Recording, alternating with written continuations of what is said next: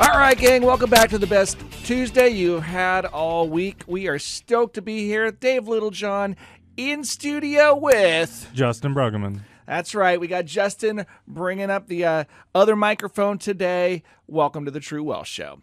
And so first, I got to say, I'm so relieved to have the election behind. Oh my gosh, it's still going. It's never ending. Been a week and we're still like, well, we kind of called him, but we're sort of still counting to the, does it take longer because it's more secure or less? Don't answer. Unknown. Gotcha. What a kooky and bizarro land of who expected what to happen and why and who knows. What I know is that largely, as we are used to it, Portland was happy to vote for the entire state. Correct. Okay.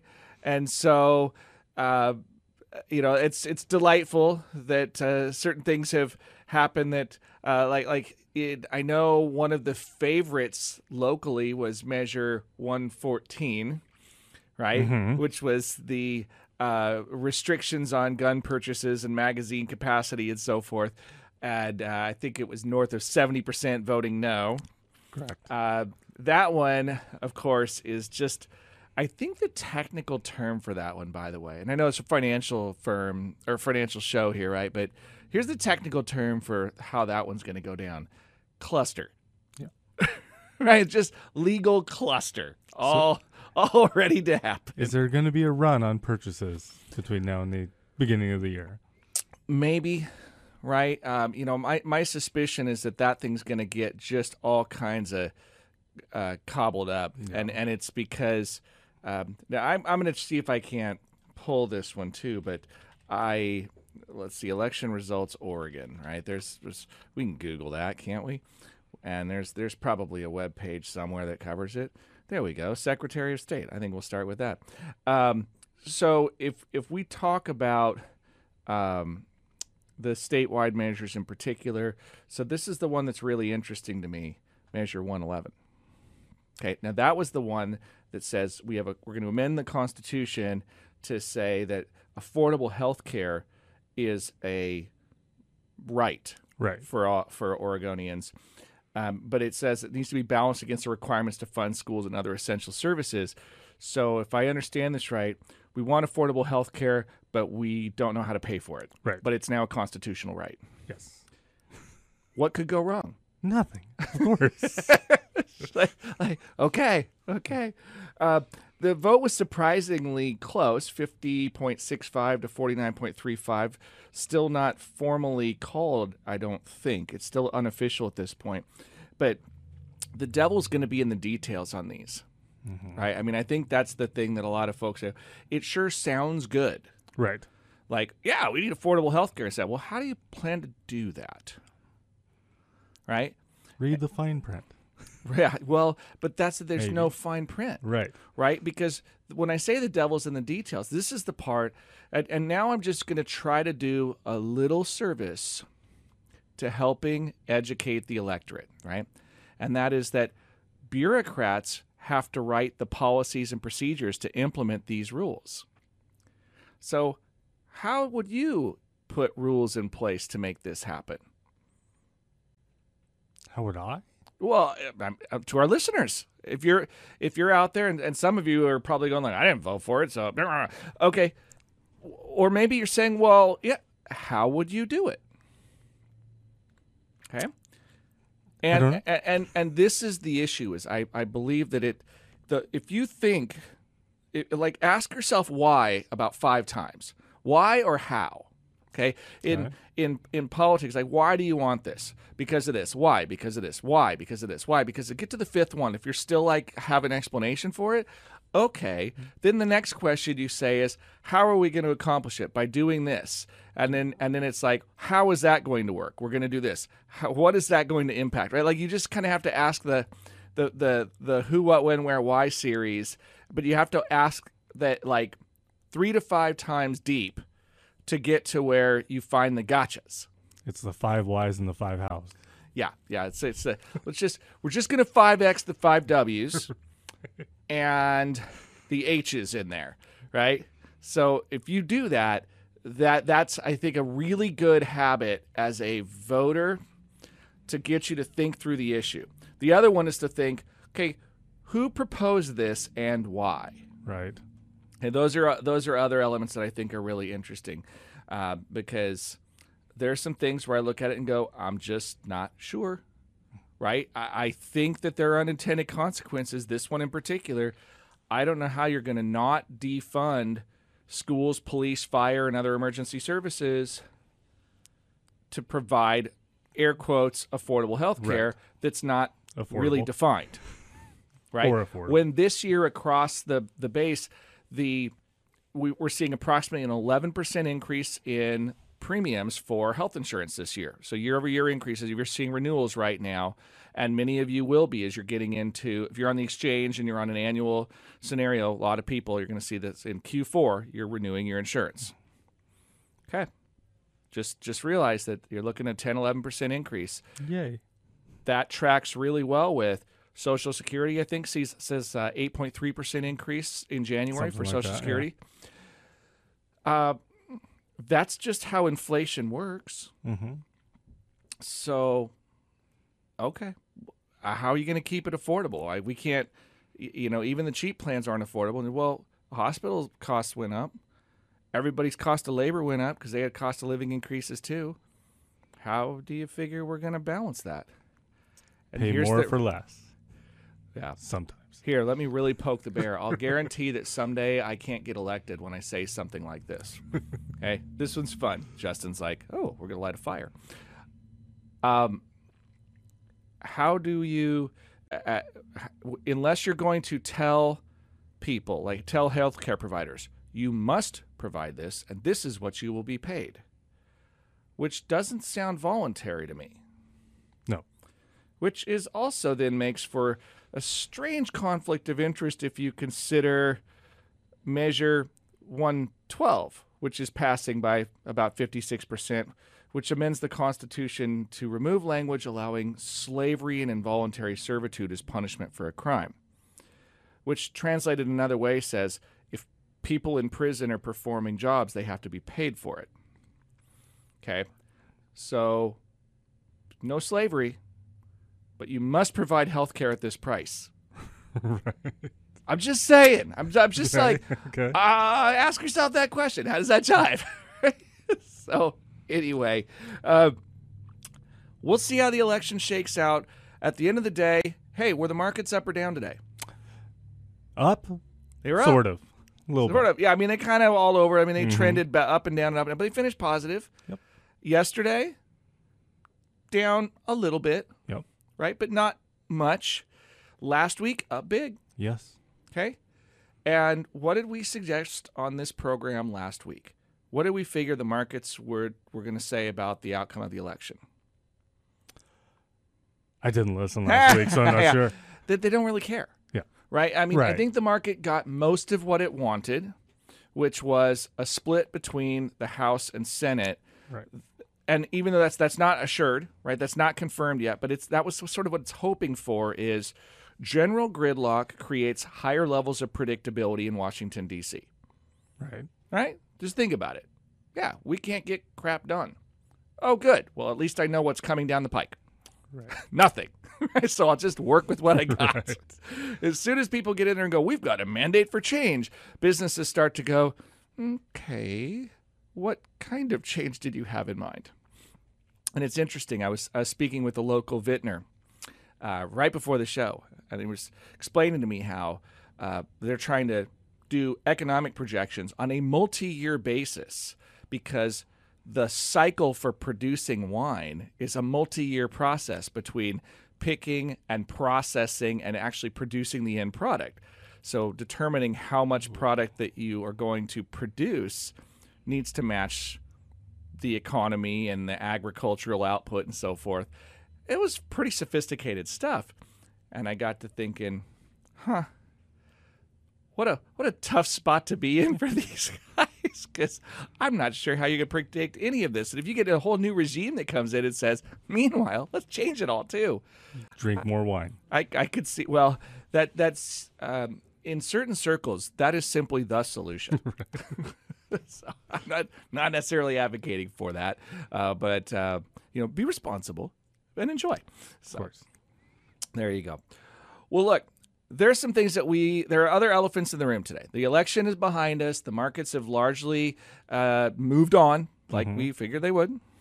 If we had to flip a coin, where do you? I mean, this time next Tuesday, higher or lower than we are today?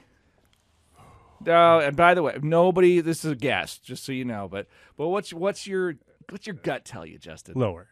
Yeah, From today. I agree. It's just it doesn't quite make sense. Like the market's getting a little optimistic when nothing's material changed. Thinking, well, maybe because I'll put this all together here. CPI came in a little cooler, and therefore the markets should go up. And you think, did you just say to me that prices are coming down, therefore the market should go up? Kinda. Sort of. Kinda. What does it all mean?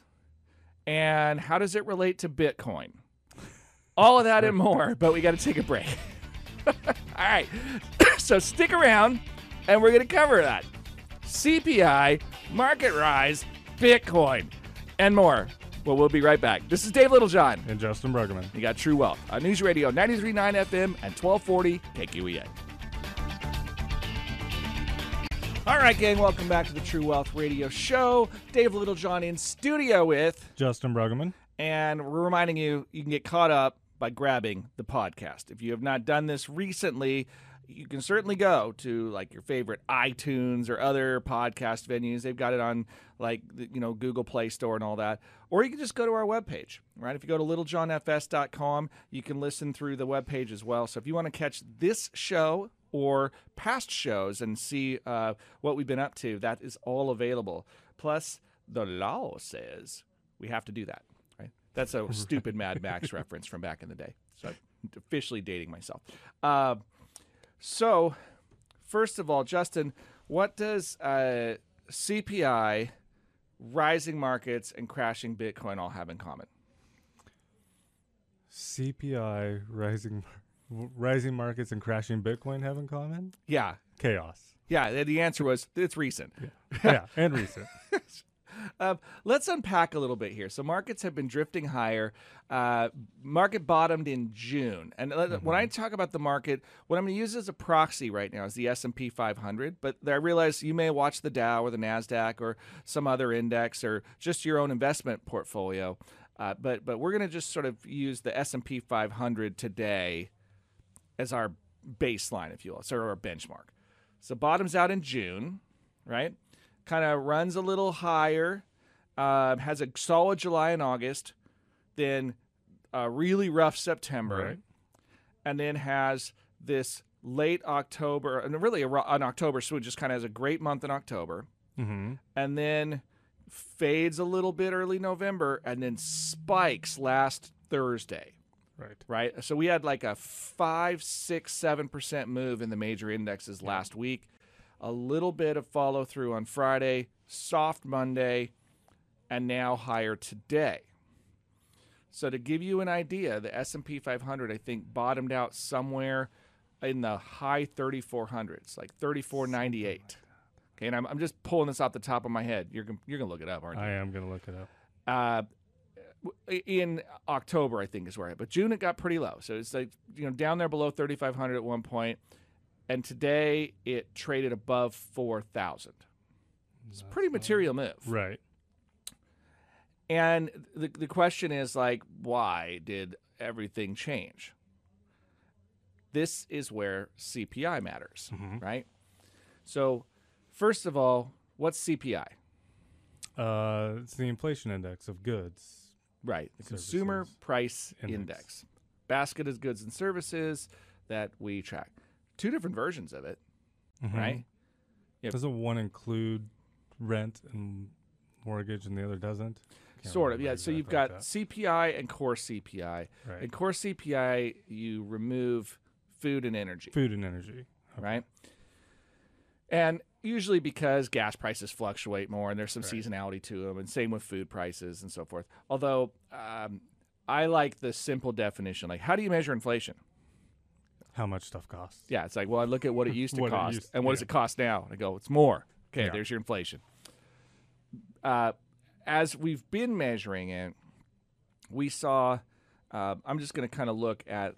Do you want me to use core or should we use total CPI? I feel like total, I think total too. right? So let's just. This is just for novelty's sake of it. In the last 6 months. Now let's go for this year. It started this year in January. We had a CPI print of 7.12.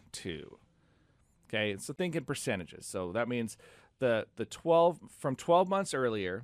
So on December 31st of 2021, the consumer price index was 7.12% higher than at the end of 2020. Correct. Okay, fast forward. So that's December. Let's go one quarter. Let's go to March.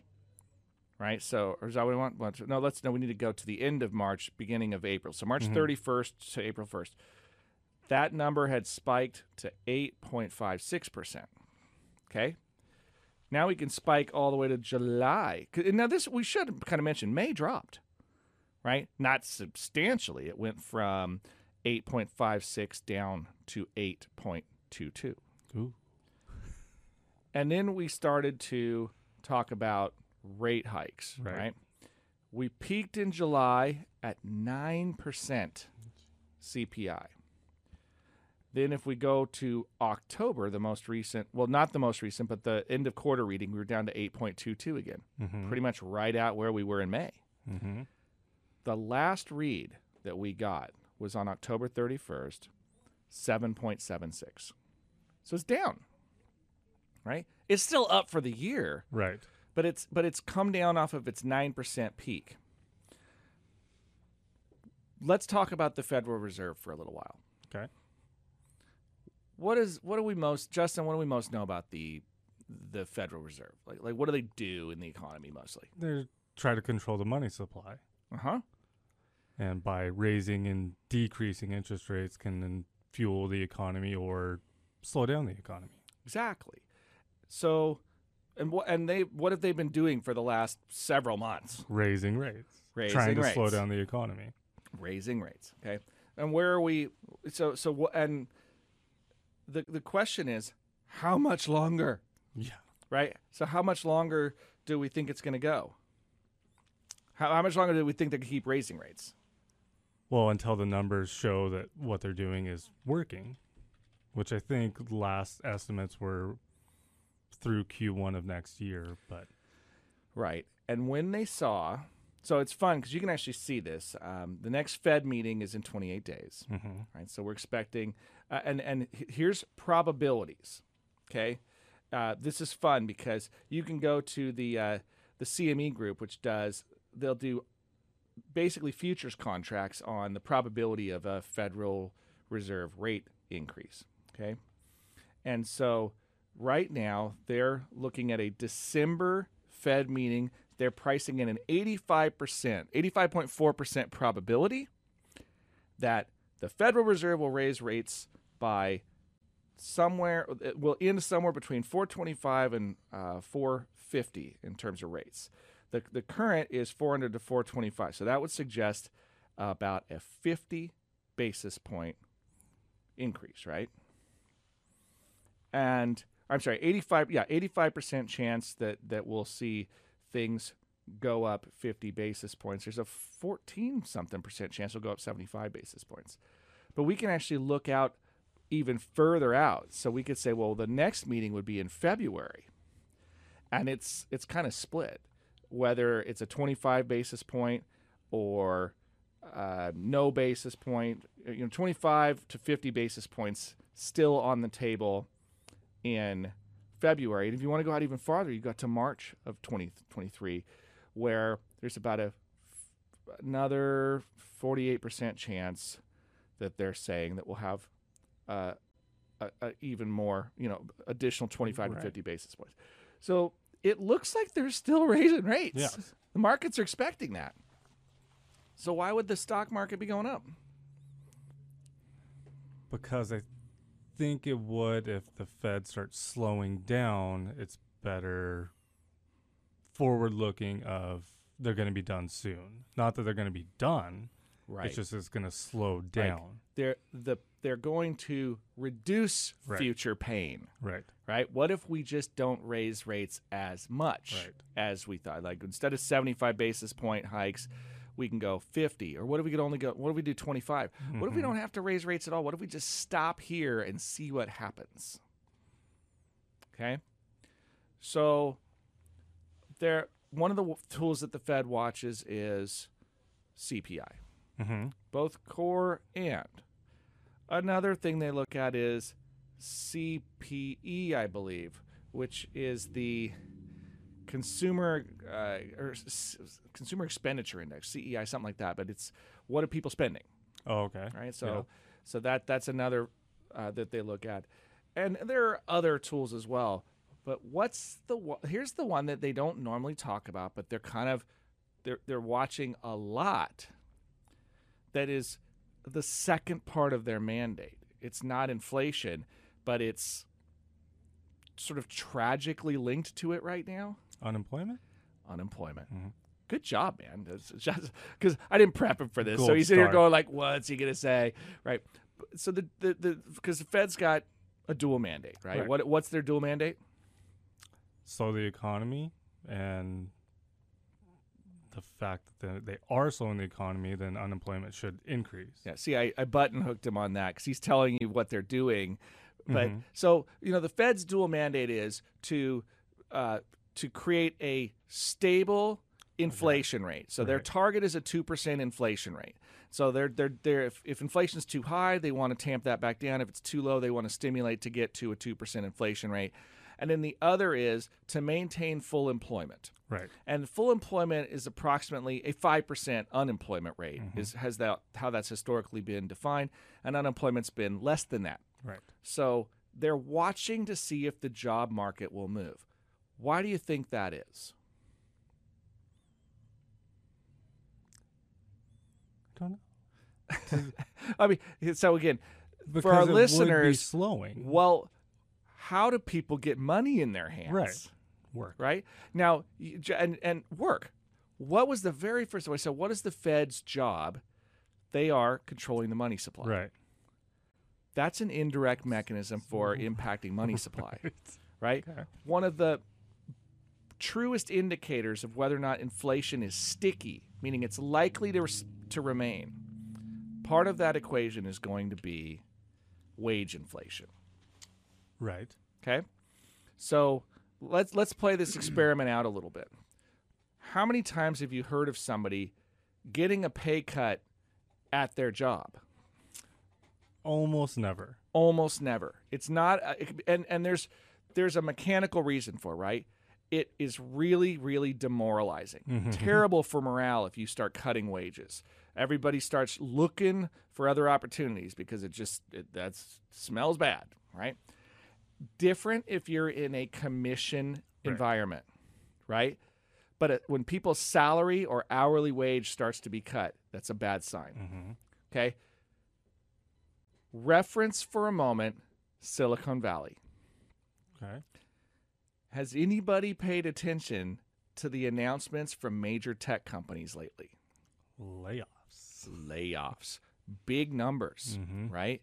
So Elon Musk buys Twitter, lays off about half of the people. So they had, I think, I don't remember if it was 7,000 employees, and he cut 3,500 jobs, I think. I think that's what it was. I think they had 7,000 employees. Something like that. But then you've heard recently Meta, formerly Facebook, or as they say, the parent company of Facebook, right? 11,000 jobs. Yeah.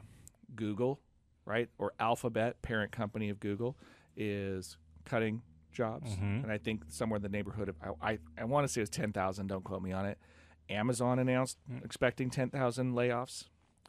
It's a lot of layoffs. That is a lot. Okay. Think about put on your hat for a minute and be a manager at a company, Okay, you're in human resources and you're trying to figure out, how do I manage wage inflation? Okay. Now, the first thing you have to do is you can't just scream corporate greed. Okay, like maybe that's part of it, but you can't just scream that. You're in it, right? You're ground zero and you got to figure this out. Mm-hmm. Layoffs are not ideal. No. Okay, but if you're faced with the option of, I could try to get everybody to take a pay cut, or look to your left, look to your right, somebody's not going to be here tomorrow, and you're going to bet, you better put the effort forth. Right. Right? So, the workforce gets trimmed, the people remaining are a little shaken, but they still have their pay, and they feel like they probably better, show up. And I mean, if it may impact morale. It's probably going to make you look over your shoulder and be a little agitated. Right. It's going to change the culture. When are the next layoffs coming? Right? I mean, it definitely changes the culture. But you didn't take a pay cut. And that's kind of, there was an old joke, right? You know what the difference between a recession and a depression is? Whether you're still working or not? Yeah. In a recession, your neighbor loses the job, right? In a depression, it's you. You're right. Okay. And so it's pretty brutal, but it's pretty real. There is a silver lining to the job losses. It's not very silver, right? But if we're like, we'll do the best to make lemonade out of it. But yes, as you can tell by the music, we'll talk about it right after this break. Stick around. We'll be back. This is Dave Littlejohn. And Justin Brueggemann. You got True Wealth on News Radio 93.9 FM and 1240 KQEN. Hey, gang. Welcome back to the True Wealth Show. Justin, how you holding up? I'm doing great. I'm doing great. It's like, I'll make it.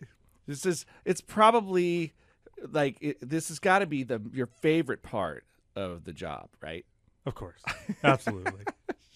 Justin's probably the most introvert on our team, but I drag him on every now and because you know what? It builds character. It does. It does. Plus, I want everybody to know that you're a real person. It brings me out of my shell. It does.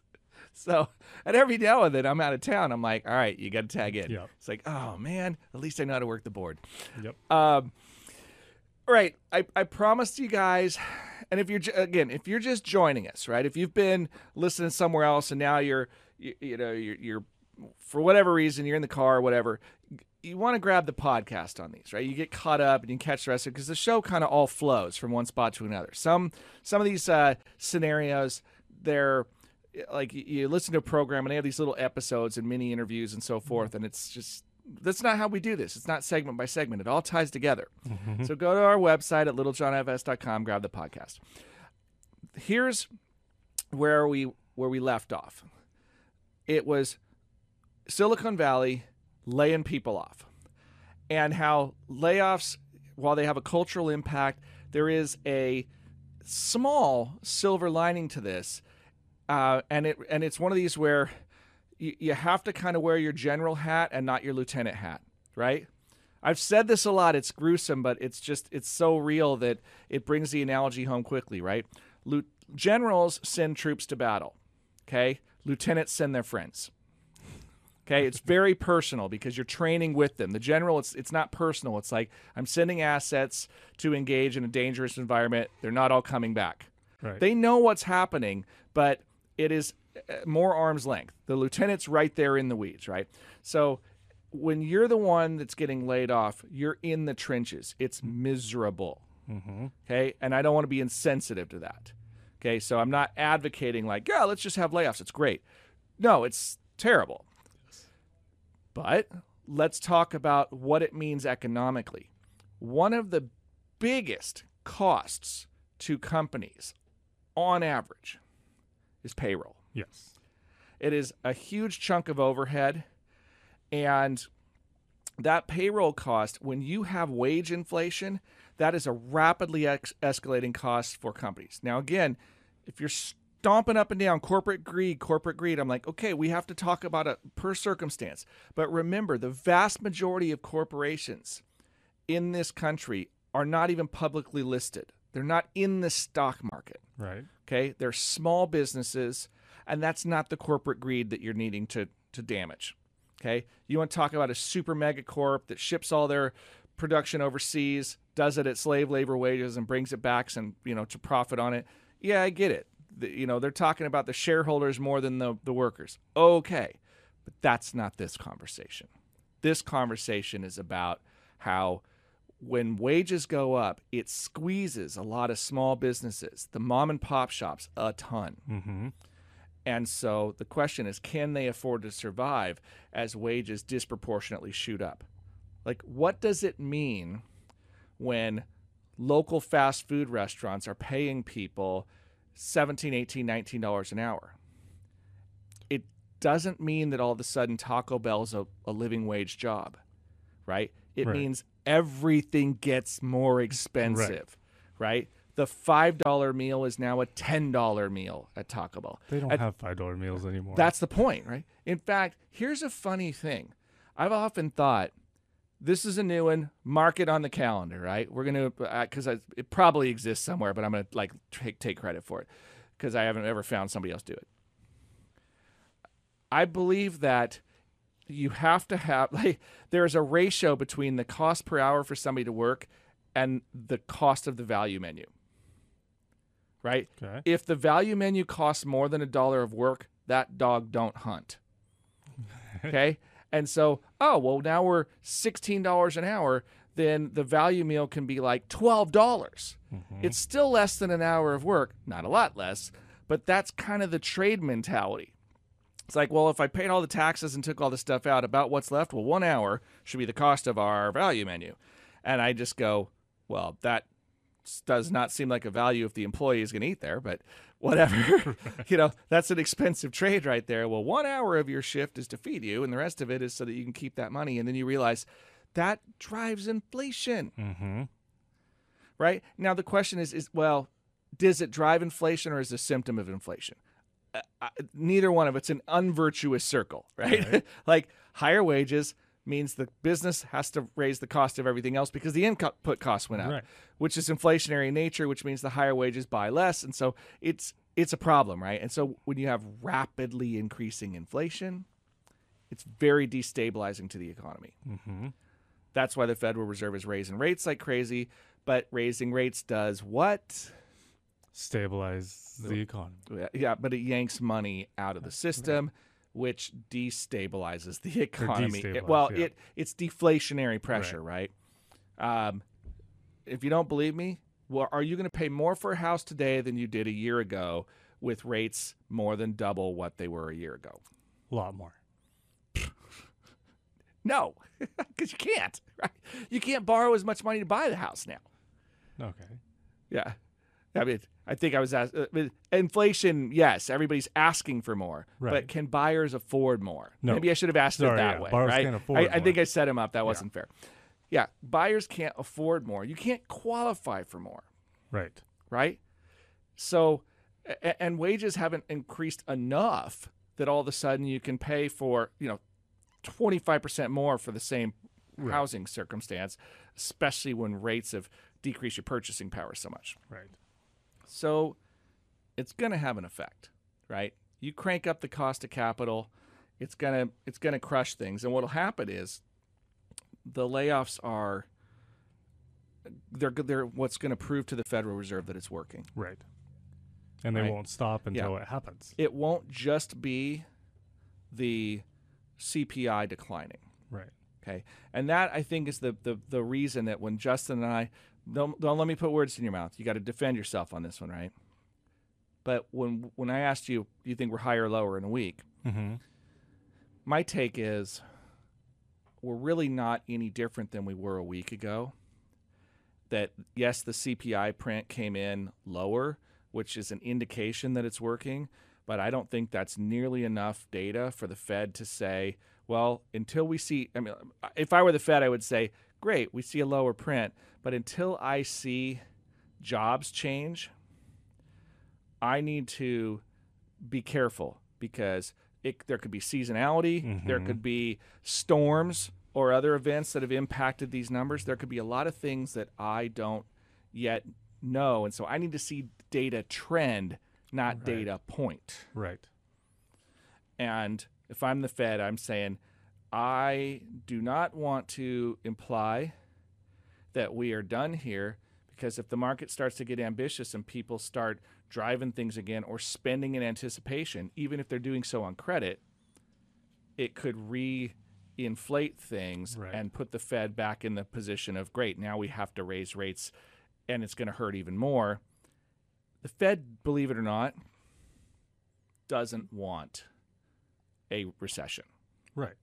Like the Fed doesn't. It's not in anybody's best interest per se. However, the Fed is willing to endure that if it must. Right.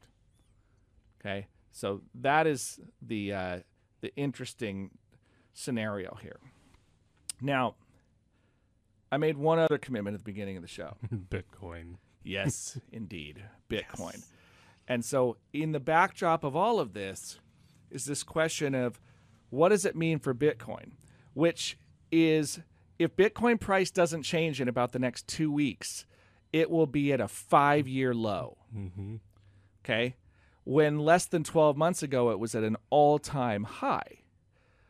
So what the heck is going on with Bitcoin and this market? And it wasn't Bitcoin supposed to be a hedge against inflation, but it's going down. And wait, all right, look, we're going to spend a few minutes. And if you don't know what Bitcoin is, just come along for the ride. But we got to take this last break first. So stick around. We'll be right back. This is Dave Littlejohn. And Justin Brueggemann. And you got True Wealth on News Radio 93.9 FM and 1240 KQEN.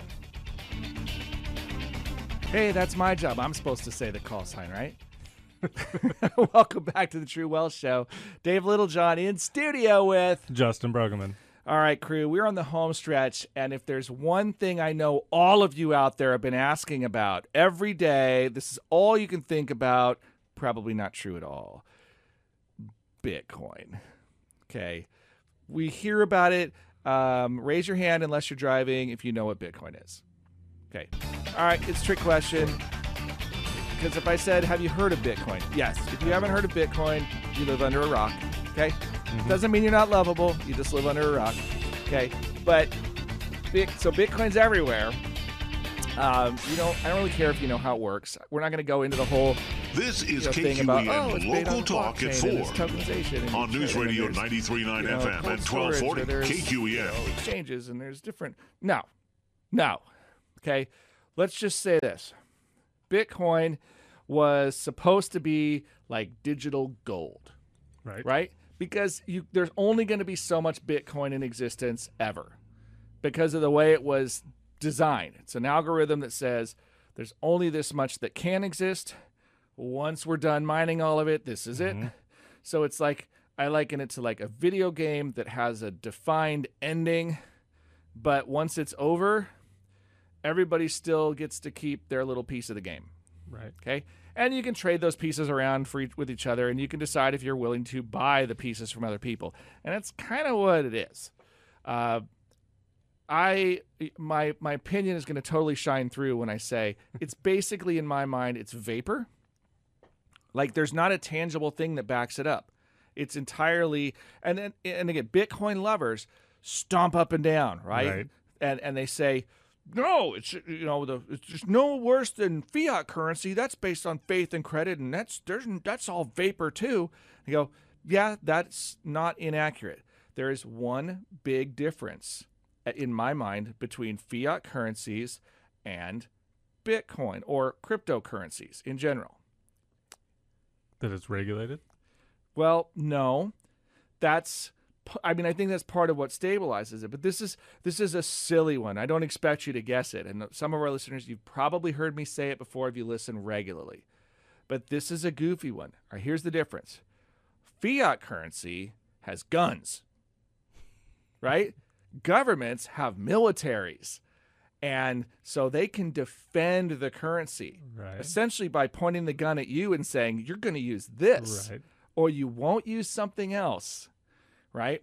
And so unless it's an underground economy and you're willing to break the law and flirt with those guns being trained on you, then largely you kind of go, okay. And so that's what you do. Now, this is not intended to be a big political statement, but there should be this moment of like, because just because a whole bunch of people agree across borders to utilize a currency doesn't mean a government can't compel you not to. If you don't believe me, look at China, right? China says no Bitcoin. That doesn't mean people can't own it underground, but it means they're going to have to leave China to use it. Right. And it means they're risking what would happen if you are caught and they wanted to make an example of you. Penalty?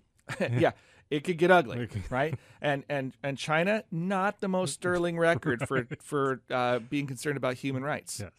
Okay?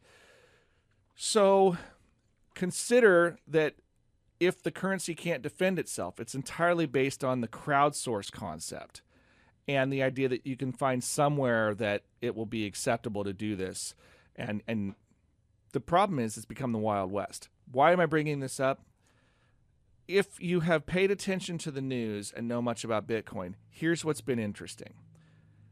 Bitcoin, up until a couple of months ago, had largely moved in lockstep with the stock market in terms of it went up when the markets went up and it went down when the markets went down, right? So it was highly correlated to the risk on, risk off behavior of the stock market. But that has really sort of fractured in the last couple of months. Bitcoin has become kind of all over the board. It was originally supposed to be a hedge against inflation. And when inflation was going up at the beginning of the year, remember we were talking about 8-9% print for CPI, and Bitcoin was going up toward all-time highs at the beginning of the year. Got up to over $60,000 for a unit or for a Bitcoin unit. Okay. Today, we were just looking at it over the break. 16,000 something. A little bit over $16,000. Interestingly enough, in late November, early December of 2017, I specifically remember having conversations around this because Bitcoin had rocketed up from below $7,000 to over $17,000. So we are below the year end of 2017 pricing right now. And most of that decline, in fact, all of that decline has happened this year. Right? It peaked this year. Maybe it peaked in late 2020. It might have been November, but nevertheless, it's had a meteoric decline, right? So it's just free fall. Well, there was a particular event last week that really set this off, and it has destabilized the crypto market a lot, and it's still being unraveled. Okay, and that was the FTX bankruptcy. Okay, we're not going to go into it a great deal here, other than to say that this was a super big, noteworthy player in the cryptocurrency market. Wasn't it like the fourth largest? I think is what I. It was something huge, like and it had become sort of a conglomerate because it had other sub companies or entities that it had underneath it. It had loans out to other organizations. It had a lot of political payola. Bunch of money had been funneled back into political campaigns and so forth. And so all of that is getting unraveled right now. But billions of dollars have apparently been stolen or gone missing. Vanished. And billions, right? You know, and I've heard numbers like in excess of 8 billion or more. And so this was not trivial. Now, crypto, I think, was the whole marketplace was somewhere like, 850 billion. It was trying to approach $1 trillion market cap. So it's not that it was that big compared to the total market of crypto, but it was big enough to create an echo through the whole system because the lack of regulation became very, very apparent. And so it has damaged the trust in that marketplace materially. I don't know where it shakes out, but I know a lot of players are having a bad day. Right. Okay. And so, of course, it gets me back to the home base of one of the most basic things in investing. Invest in what you understand. Right. Okay. Or work with people investing in things they understand. But if it's, vapor's a tough thing, right? I always it's don't invest in vapor, right? That's ideas only, but no actual stuff, right? Some people may say, well, what about intellectual property? Okay, careful. I know a lot of people that try to sell IP and end up holding nothing. So, my gosh, the music already. I cannot believe it, but we are at a time that blew by. Okay. Hey, pop quiz, Justin. What's the office phone number for people to reach us? 541-375-0898. All right, you get to keep your job. All right, so more wage inflation for Justin. Until next time, thanks for tuning in. This has been Dave Littlejohn. And Justin Brueggemann. You've been listening to True Wealth on News Radio 93.9 FM and 1240 KQEN. The preceding program was paid for by Littlejohn Financial Services. The opinions and views expressed may not reflect those of Brooke Communications, its affiliates, or its employees.